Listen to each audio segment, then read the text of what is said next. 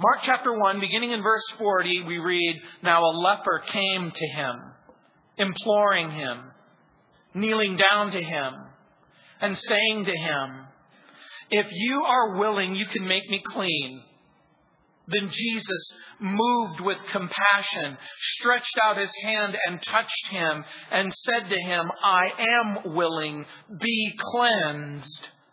As soon as he had spoken, immediately the leprosy left him, and he was cleansed. And he strictly warned him and sent him away at once and said to him, 'See that you say nothing to anyone, but go your way. Show yourself to the priest and offer for your cleansing those things which Moses commanded as a testimony to them.' However, he went out and began to proclaim it freely and to spread the matter, so that Jesus could no longer openly enter the city, but was outside in deserted places, and they came to him from every direction." Mark's attention turns to the healing or the cleansing of a man with leprosy. The story begins with tears in verse 40, and it continues with a touch in verse 41, and the story will end with a testimony in verses 43 through 45.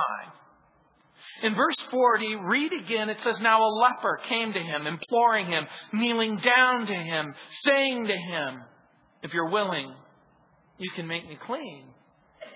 In almost an identical passage, Dr. Luke provides almost the identical information, except with this one telling insight that I think a physician would want to bring out. In Luke chapter 5, verse 12, it says, "And it happened when he was in a certain city," that certain city happened to be Capernaum, "that behold, a man who was pleros," lepros.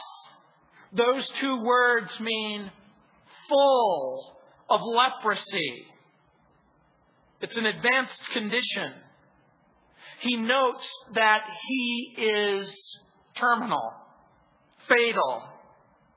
We have every reason to believe that this man was covered with the dreadful disease from the top of his head to the bottom of his feet. The American Leprosy Mission reports leprosy, also known as Hansen's disease, is still a cruel reality in developing countries. This ancient disease is still a major world health problem. Every 2 minutes, someone is diagnosed with leprosy. 141 countries reported leprosy in 2009. Nearly 250,000 new cases are diagnosed every year, and many go undetected. Approximately 10% of these new cases are children. 3 to 4 million people have disabilities as a result of leprosy. 16 countries in Africa, Asia, South America account for 93% of all new cases detected in 2009. It's caused by a bacteria. The bacteria enters the surface of the skin. It attacks the nerve endings. It destroys the body's ability to feel pain and injury. And without feeling pain, people injure themselves, and the injuries can become infected, resulting in tissue loss. Fingers and toes shorten and deform as the cartilage in the body becomes absorbed into the body. Repeated injury and infection of numb areas in the fingers or toes can cause the bones to shorten. The tissues around them shrink, making them short. Early signs include on the skin a darkness or a redness. Sometimes the skin is darker. Sometimes it's lighter.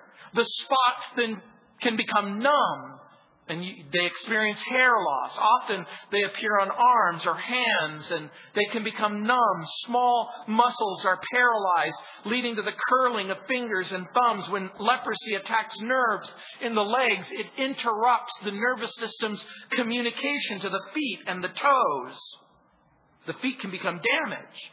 A person can step off a curb. They twist their ankle, and unknowingly cartilage and flesh and nerves pound on one another. If facial nerves are affected, a person loses the blinking reflex of the eye. And when the eye can no longer blink, it begins to dry out. There's ulceration and blindness.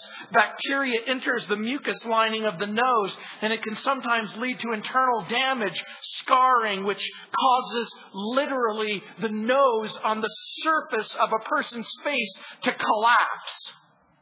Untreated leprosy can cause deformity, crippling, blindness. No other disease, according to E.W.G. Masterman, reduces a human being for so many years to such a hideous wreck. Josephus in the 1st century writes, lepers are treated as if they are, in effect, already dead. We're not told the leper's name. We're given no history. We're not told if he has a wife. We're not told if he has a family. We're not told if he has any children. We're not told if he finds himself in a leper's colony. By the way, in ancient Israel, if a man had a blemish or a spot over a period of time, if there was a suspicious spot, a white patch, the Levitical law required them to present themselves to the priest. In the ancient days, the priest was not simply a priest. He was also a public health official. And so it began with discoloration. The white spot grew nodules. The nodules grow. They erupt a pus-like substance. The law required that the man be quarantined for 2 weeks, 14 days. It was at this time that the priest would make a determination if the man was infected. And if the news was, you have leprosy, the priest's hands were the last clean hands that would ever be touched by that man, typically. Can you imagine? He does what the law requires. He goes to the priest. The priest basically says, you have leprosy. You'll never, ever survive this. Can you imagine the man saying, what about my wife? I need to go home. What about my children? What about my grandchildren? I can't just pretend like I don't have them. I have to see them one more time. I have to touch them at least one more time as the disease progresses. The average lifespan of a person diagnosed with leprosy has been calculated to be 9 years. And so for 9 years, they would follow from a distance. They would see their mother, their father, their brother, their sister, their children. They would grow, and the average life would be spent in a leper's colony. If loved ones did approach, they would only come within about 100 feet. They would leave food and notes and messages. And as the disease progressed, the body would be covered with sores and ulceration and blood and damaged feet and hands, and they would emit a foul stench so profound and so severe, you can literally taste it in your mouth. Police officers know about this, who have come across dead bodies. Sometimes the carcass is so overwhelming that you can literally taste the stench in your mouth. That's exactly how it would have been with a leper. You were absolutely forbidden to sit or rest on a rock where public people traveled. You couldn't drink at a fountain. If this was a public stream, you couldn't go and even get water. The voice would become raspy and harsh. You were isolated. You were exiled. You were despised. And now all of a sudden you get a picture of misery. You might even think about your own miserable circumstance. As you pray and you cry out and you think about your wife, you think about your husband, you think about your family, you think about your job, and you think about all of those things that you've come to rely on. The man heard about Jesus. According to Luke's Gospel, chapter 5, he saw him. He came to him. He implored him. He knelt to him. The tax collector, Matthew, gives us additional information that he found Jesus on the overlook that we call the Mount of Beatitudes. In Matthew chapter 5, Jesus gives the Sermon on the Mount in chapter 6, in chapter 7, and beginning in chapter 8, he's making his way down the mountain, and this man sees him, and he flings his decaying body in front of him. Mark says that he knelt down. Luke says that he covered his face. Matthew says he worshipped him. And there was no known cure for leprosy. It meant permanent exclusion, permanent isolation. No wonder it was used as a type and a picture of sin in both the Old Testament and the New Testament. Just like sin, its source seems invisible. It starts as a blotch. There is just a slight discoloration. It soon infects its host. The Bible teaches that that's exactly what sin does. It infects us and then it consumes us. If leprosy is a picture of sin, then this miracle is a powerful statement of God's mercy, of Christ's compassion. You see, the power of Jesus to deliver from sin is spectacular. Sin, like leprosy, is insidious and slow and destructive, and it brings ultimate ruin. As a matter of fact, in the next chapter, chapter 2, verse 17, later, we're going to find Jesus saying, when Jesus heard it, he said to him, those who are well have no need of a physician, but those who are sick. I didn't come to call the righteous, but sinners to repentance. Sin has two opposite extremes that we sometimes fall into. The first extreme is that it isn't as bad as you might think. After all, it isn't like I've killed somebody. And then there's the opposite extreme where you have in fact killed somebody. That your wickedness and your sin is so profound, it is so clear, it is so dramatic, it is so abrupt that you live your life with the understanding that because you've lived your life the way that you've lived it, there's no hope for you, there's no forgiveness for you, there's no redemption for you. And both of those extremes are false.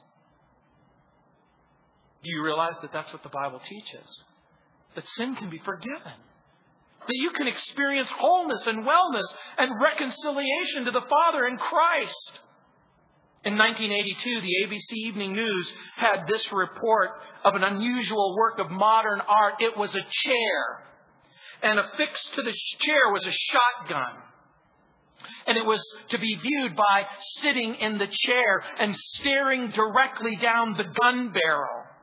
Except for one thing. This so-called work of art was loaded. And it was set to fire at an undetermined time within the next 100 years. I don't know what's more amazing. That people lined up literally for blocks to sit in the chair and watch down the gun barrel.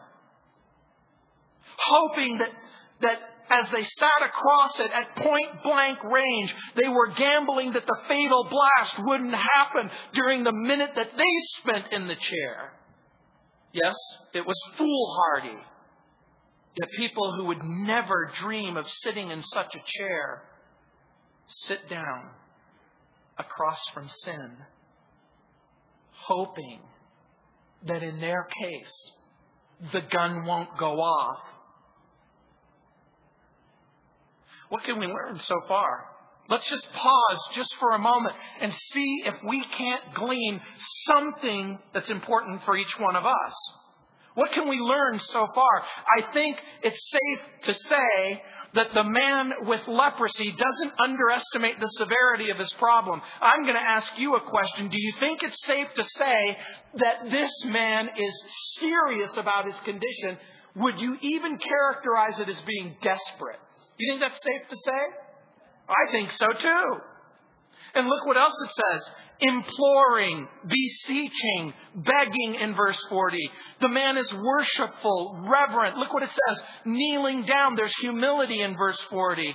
The man is humble and submissive. He says, if you are willing. He doesn't say, you can't do this. He seems to suggest, no, you can do it. The issue isn't whether or not you can.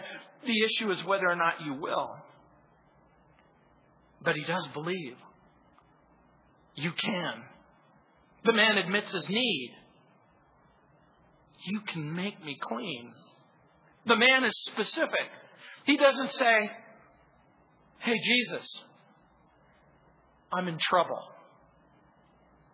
Could you alleviate my misery?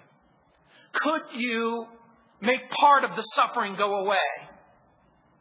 How about the ear that's gone? How about the nose that's collapsed? How about the thumb that has been smashed? How about the toes that are completely gone? How about making my life manageable? But he doesn't. I think we can even describe his prayer as personal. Make me clean. By the way, in the original language, it's 5 Greek words. It's not a long prayer. It's a short prayer.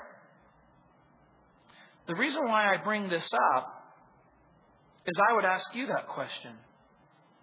Would you say that that's a description of your prayers? Do you come to Him desperate, in sincerity, with an impossible, incurable condition? Would you describe your prayers as desperate, as reverent, as humble, as believing, as confessing, as specific, as personal? Because already we begin to learn something from a man who's at the end of his rope. Heal a leper? That's just not possible. By the way, in the history of the universe, I can only think of a few instances where lepers had ever been cleansed. Miriam, the sister of Moses, for mocking Moses' choice of a spouse, was afflicted with leprosy. And God, in His grace and His mercy, heard the prayers of Moses, and she was immediately relieved of the condition. Naaman, the Syrian, he wasn't even a Jew. A Syrian general comes down and is offered hope because of a Jewish prophet. The prophet says, dip in the river Jordan. And the Syrian general mocked him because of the pitiful excuse for a creek that it was. But out of desperation, he decides to do what the prophet asks. And he dips his corrupt body in the waters of the Jordan, and he comes out clean. Not likely to happen again. Heal a leper. Save a sinner. Look at verse 41. Then Jesus, moved with compassion, stretched out His hand and touched him and said to him, I am willing, be cleansed. In that one little verse, I want you to note 3 things. The first thing is compassion. The second thing is the touch. The third thing is the word. I'm going to suggest to you that almost every miracle begins with compassion. And it continues with a touch. And it ends with a promise. Remember that the misery of the leper is going to be eclipsed by the mercy of the Lord. And for those of you who saw the images on the screen and you thought, that's disgusting, there was a reason why I had to bring this up. It's because I want you to know that your miserable circumstance will never be exceeded by the mercy of God. The thing that you're crying out for, the thing that you think that you need, The man is prostrate before the great physician, and Jesus is motivated by compassion. And you've got to understand something. If you've ever wanted to know the truth about God, the way that God thinks, the way that God acts, the way that God feels, the way that God evaluates things, read the Gospel of John. Read the little epistle of 1 John. If you've ever wanted to know what God is really, really like, then listen to everything that Jesus says. And listen to everything that Jesus does. Because in Jesus' statement, you're going to understand something. That's the heart of God. That's the will of God. That's the circumstances that God Himself desires. There are some manuscripts that give a variant reading with a great deal of interest. One of the variant readings is that He was not so much moved with compassion. Several actually say moved with anger. And if that's the case, Jesus is angered. Not by the leper. And not by the social construct. And not by the deprivation and isolation. He is angered by the horrors that sin create when we disobey God. And since the disease was so advanced, it had probably been years since anyone had touched him. And if you look carefully at the word touched, it's very interesting. Because it's way more than, I am willing, be healed. I don't see Jesus holding His nose and giving a sort of awkward touch. Henry Ward Beecher wrote, compassion will cure more sins than condemnation. But let me tell you something, condemnation is easy. Self-blame is easy. Criticism, blame, self-blame, condemnation. It's easy to generate disgust, and it's easy to generate prejudice, and it's easy to just simply write the person off. Anyone can criticize. In James we read, in James chapter 5, verse 11, the Lord is full of compassion and the Lord is full of mercy. Paul tells the Christians in Ephesus in Ephesians chapter 4, verse 32, you be kind to one another, tender-hearted, forgiving one another. One variant reading is, be kind and compassionate to one another. I'm pretty certain that the leper was surrounded by people who loathed him and feared him. Can you imagine as Jesus comes down the hill and they see His snow white countenance and it parts like the Red Sea?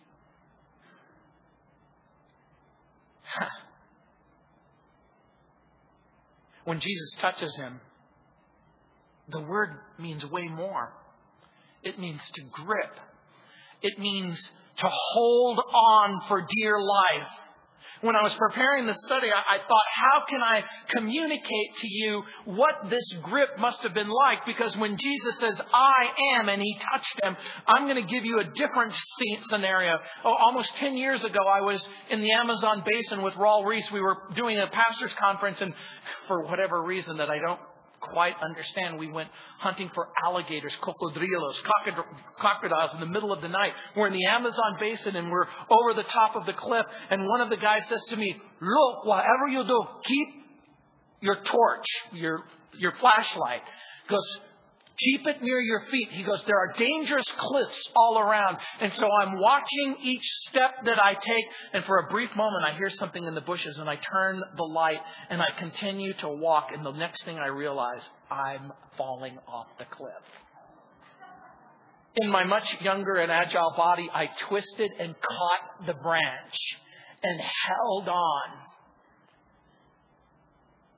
And I had a very simple prayer. Ayúdame! That's Spanish for help me. It's pretty short. And as I'm hanging on the edge of the cliff, one of the pastors from Colombia came and he literally prostrated himself on the ground and he stretched out his hands and he gripped me with all of his might. Now, this would have been the most inappropriate time to put a Tic Tac in my mouth and go, I'm going to save you, but your breath really stinks.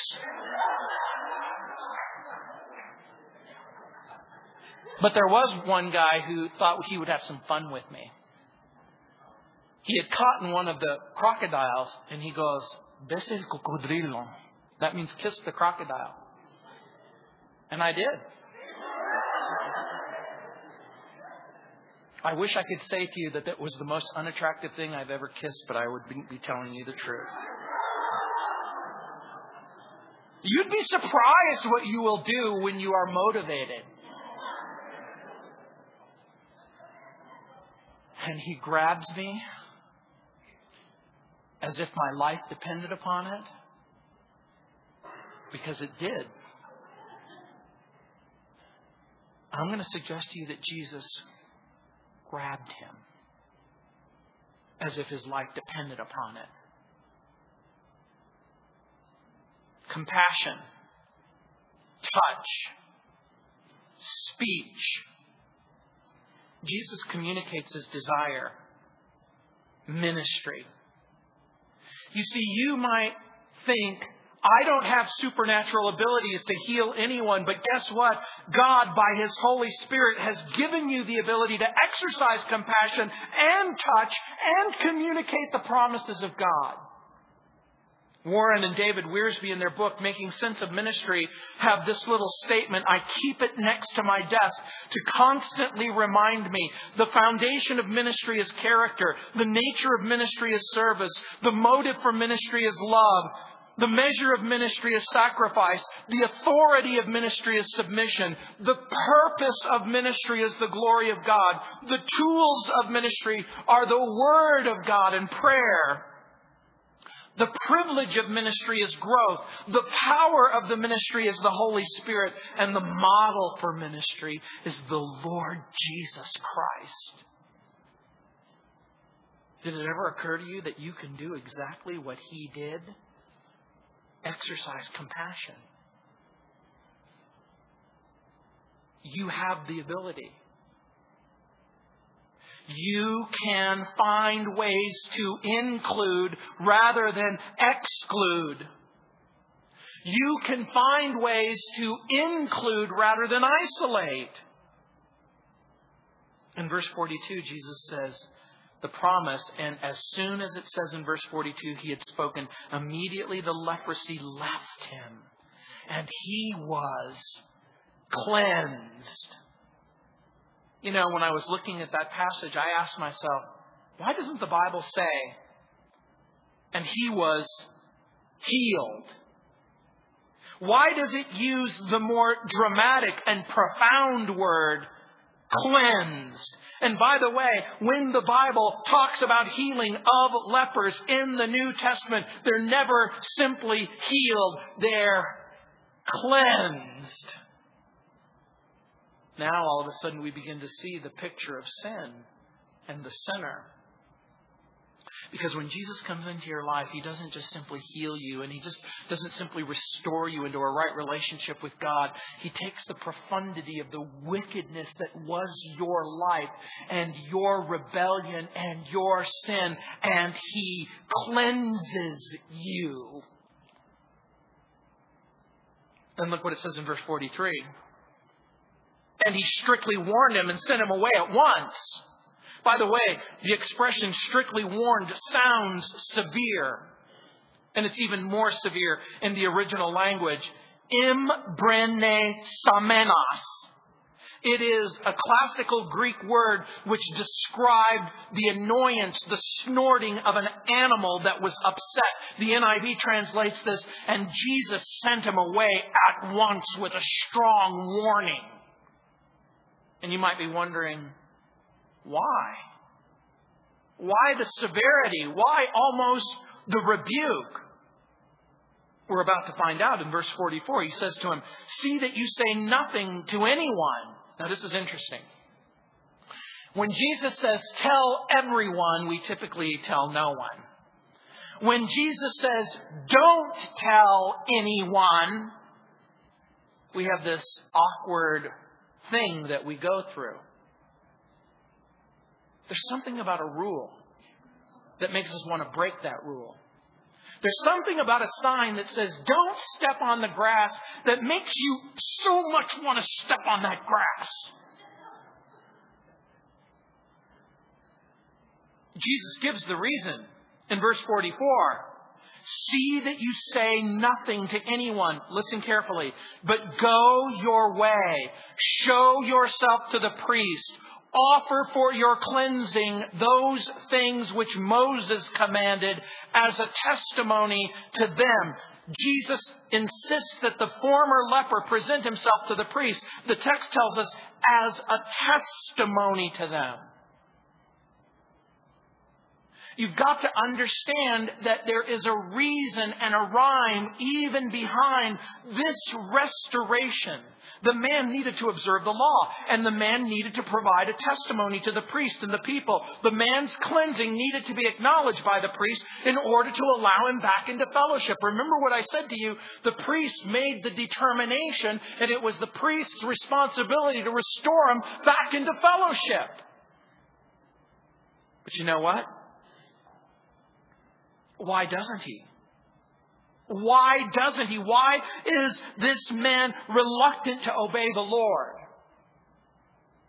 Is it possible that the first time he went to the priest, it was the priest who pronounced the judgment, and that meant no more contact with your wife, no more contact with your children, no more contact? Is it possible that there was a flinch and a fear? What if I go back? What if the healing isn't real? What if it comes back? What if a blotch automatically, suddenly appears out of nowhere and I'm stuck in the same miserable life that I used to live? The procedure for cleansing is outlined in Leviticus chapter 14. And by the way, in Leviticus chapter 13, we get a picture of the characteristics of sin. And I do want to encourage you, you must, if you have the time, I would encourage you to figure out a time to read chapter 13 and chapter 14. I don't have time. But in chapter 13, we get this picture of the characteristics of sin. The disease of leprosy goes below the surface of the skin in verse 3. It spreads in verse 7. It defiles in verses 44 through 46. It isolates in verse 46. And when you are engaged in the leprosy, everything that your body touch has as only one remedy, and that is the fire. Your clothes go in the fire. Your personal effects go into the fire. If you have a home, you burn it. All garments found defiled by leprosy were immediately burned. People laugh at sin. They excuse sin. They try to explain it away. But the Bible doesn't think it's funny. The Bible doesn't think it's a joke. In chapter 14, the priest has to go to the leper. Remember, the leper is outside the camp. The leper can't get help. If the leper is going to get help, it has to come from the priest. And so in chapter 14, the priest goes to the leper, and it becomes a type and a picture of Jesus leaving the camp. Job said, how can I get to heaven? How can I have a conversation with God? How can I experience God? How can I know what it's like to know Him and love Him and be loved by Him? The only way that you're ever going to have a right relationship with God is God Himself is going to have to leave heaven, and He's going to have to find you. And that's exactly what Jesus does. Jesus leaves heaven and He comes to the earth and He sees your affliction. Not for the purpose of condemning you, but for the purpose of showing mercy and a promise. And by the way, the ceremony is a picture of the work of Jesus. If you read chapter 14 carefully, the priest would take one of two birds. There would be two birds, and he would place one bird in an earthen vessel. Why? Birds don't belong in an earthen vessel. Birds were meant to fly. In my backyard, we're filled with birds. Two prairie doves came into our barbecue grill when the cover was on during the winter, and they built a nest in the barbecue grill. My wife won't barbecue because she doesn't want to disturb the birds. Birds weren't created to live in clay jars. And God was never meant to be in a human body, but He becomes a human being for you. The Bible says that the Word became flesh and He dwelt among us. He tabernacled among us. And the priest would take the bird in the jar and he would kill the bird. And then he would take the living bird. And then he would take the dead bird. And he would take the blood from the dead bird. And he would paste it on the wings of the living bird. And he would toss the bird into heaven. You don't see the imagery? You don't see the story? The bird was killed over running water, which becomes a type and a picture of the cleansing of the Holy Spirit. It becomes a picture of the life and the death and the resurrection of Jesus. Jesus died for our sins. He took the blood in a spiritual sense back to heaven so that we can be cleansed from sin. And finally, the priest would sprinkle the blood on the leper because the Bible says without the shedding of blood, there's no remission for sin. And the priest, according to Leviticus chapter 14, would take the blood and he would anoint the leper's ear and the leper's thumb and the leper's toe. It becomes a picture of cleansing from the filthiness of the flesh. We're saved, but we're saved for a reason. We're saved so that we can hear the Word of God and so that we can walk in the Word of God. As a matter of fact, the sin offering, the leper would be ordered to go back to the tabernacle or the temple. He would offer a trespass offering. He would offer a sin offering. He would offer a burnt offering. And the sin offering took care of the defilement. The burnt offering represented his renewed dedication to the Lord. So why a trespass offering? Because while he lived in a state of defilement, he was unable to serve the Lord, which was his responsibility.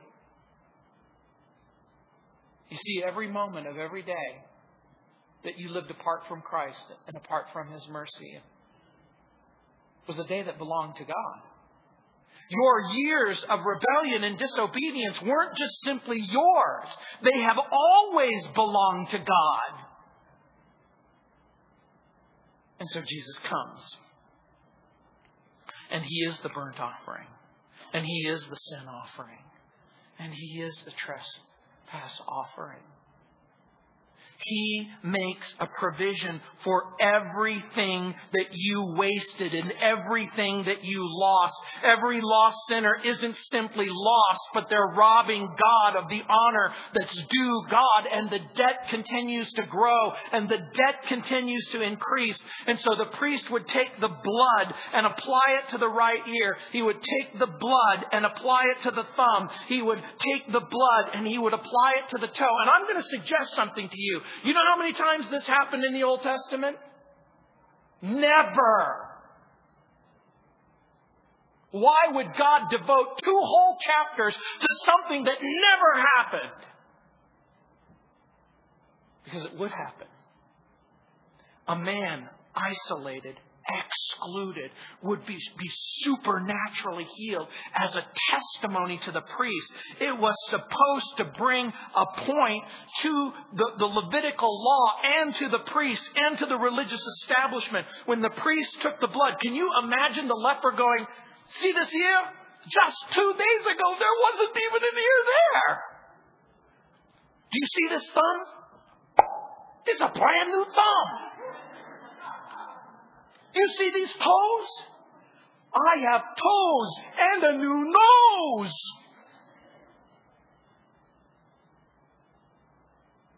He was expected to listen to God's word. He was expected to work for God's glory. He was expected to walk in God's ways. When the priest would put the oil on the blood, symbolizing the power of the Spirit of God for doing God's will, the blood could not be put on the oil. The oil had to be put on the blood. Because where the blood has been applied, the Spirit of God can work. And by the way, if you read Leviticus chapter 8, verse 22, you're going to see a similar ceremony where the priest, his ear and his thumb and his toe were anointed. And you know what the priest would do with the rest of the oil? He would drench it on top of the person. And they would take the rest of the oil and they would pour it over the top of the leper's head. Do you know why this is important? Because according to Leviticus chapter 14, God's will was that the leper would be treated like a priest. The chapter is a picture of what Jesus does. He goes outside of the camp to find us. He dies and he rises from the dead to save us. He applies blood and oil so we can experience friendship and fellowship. And I want you to remember the words of the leper. If you're willing, you can cleanse me. The answer? I've always been willing. I wrote the answer 1,000 years earlier. In chapter 13 of Leviticus and chapter 14 of Leviticus. I've always wanted to help. I've always wanted to cleanse. I've always wanted to heal. Leviticus chapter 14 was God's answer to the question. But here's another question, and that is, could the priest save him, and could the law save him? If the leper says, I'm going to read the Bible every day, and I'm going to pray every day, and I'm going to be a good person for the rest of my life, would that have cleansed his leprosy? That's exactly right. If he's going to be healed, if he's going to be whole, it's going to take Jesus to do it. And there is no religion, and there is no church, and there is no prayer, and there is no Bible that can save you apart from what the Bible declares concerning the promise of God. That if you confess your sin, He's faithful and just to forgive you. That if you will allow Jesus into your life, He will come into your life. The misery of the man and the miracle of the man was prophesied by the ministry of the law. And look what it says in verse 45. However, he went out and began to proclaim it freely and spread the matter, so that Jesus could no longer openly enter the city. He was outside in deserted places. They came to him from every direction. The man's disobedience proved harmful to the ministry of Jesus. Jesus didn't save you and cleanse you so that your ministry could prove harmful. You know, we sometimes think that Jesus doesn't really mean what He says or say what He means. There's a reason why Jesus had the prohibition, because He wanted the testimony to take place so that people would understand that He's the Messiah. You see, the truth is His healing and cleansing wasn't the only thing that was important. It was the glory of God, and it was the ministry of Jesus. The expression proclaim it freely is the same word keruzo, which we get for preach. Spread the matter is a word that means to spread the news. The cleansed leper turned into a powerful publicist, but it was for unwelcome publicity. There's a reason. Let me help you understand something. There's a reason why Jesus has said to you, I love you and I'm willing to save you. But there's some things I want you to do. I want you to love me, and I want you to honor me, and I want you to obey me. But you don't understand how miserable I am. You don't understand how miserable I am in my marriage. You don't understand how miserable I am in my job. You don't understand how miserable I am in my ministry. God's mercy is far more powerful than your misery. There's a reason why the Lord wants you to stay with your husband. There's a reason why the Lord wants you to stay with your wife. There's a reason why God wants you not to provoke your children. There's a reason why He's asked you not to rob or steal. There's a reason why He's asking you to do what He's asking you to do. Does your disobedience make Jesus' ministry any more real? No, your disobedience will not make the sacrifice of Christ go away. But it will hinder it. It will limit it. In Newsweek, there was a poll. Percentage of Americans who believe in miracles, 84%. Percentage of Americans who believe in the reality of the miracles described in the Bible, 79%. Percentage who believe in personal experiences with miracles, 48%. People who know people who have had a miracle, 63%. Percentage of those who prayed for a miracle, 67%. Percentage of those who believe that God or through the saints can cure or heal people who have been given no chance to survive by medical doctors, 77%. You know what the study didn't ask? The study never asked, why do you suppose Jesus did miracles? I would be interested to know your answer. Why does Jesus do miracles?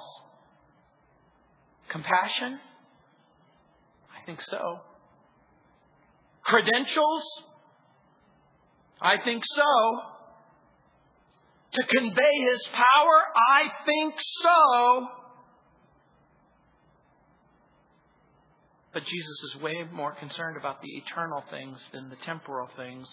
And if Jesus can cleanse leprosy, here's the point that He's making. He can cleanse you internally forever. Your misery will never exceed Christ's mercy. Your misery will never exceed Christ's mercy. Your condition and condemnation will never be greater than His compassion. Let me ask you a question. Are you a sinner? Do you want forgiveness? Do you believe that Jesus loves you? Do you believe that He died on the cross for your sin? Do you believe He's willing to forgive you? If you're willing to confess your sin and receive forgiveness and hope and salvation, it's available to you. Wholeness. Wellness. Would you like to participate in a miracle? Exercise compassion. Touch rather than turn away. And tell people the truth. That God's promises are real. Let me pray for you. Heavenly Father, I pray for each and every person here. Lord, I pray that Lord, we would remember that in direct proportion to our miserable circumstances, there is a mercy that will begin to fill and then overflow.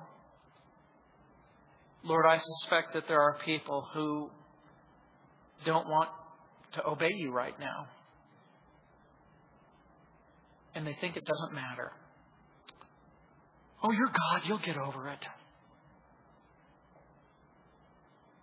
But Lord, we pray that we wouldn't hinder Your ministry anymore. That, Lord, we would be men and women who love You and serve You. Lord, we pray that we would be men and women who understandably, we understand that most people on the planet Earth will never read the book of Leviticus. And that for most people, our lives become the only book that most of the world will ever read. Lord, we pray that we could honor You. In Jesus' name, amen. Let's stand.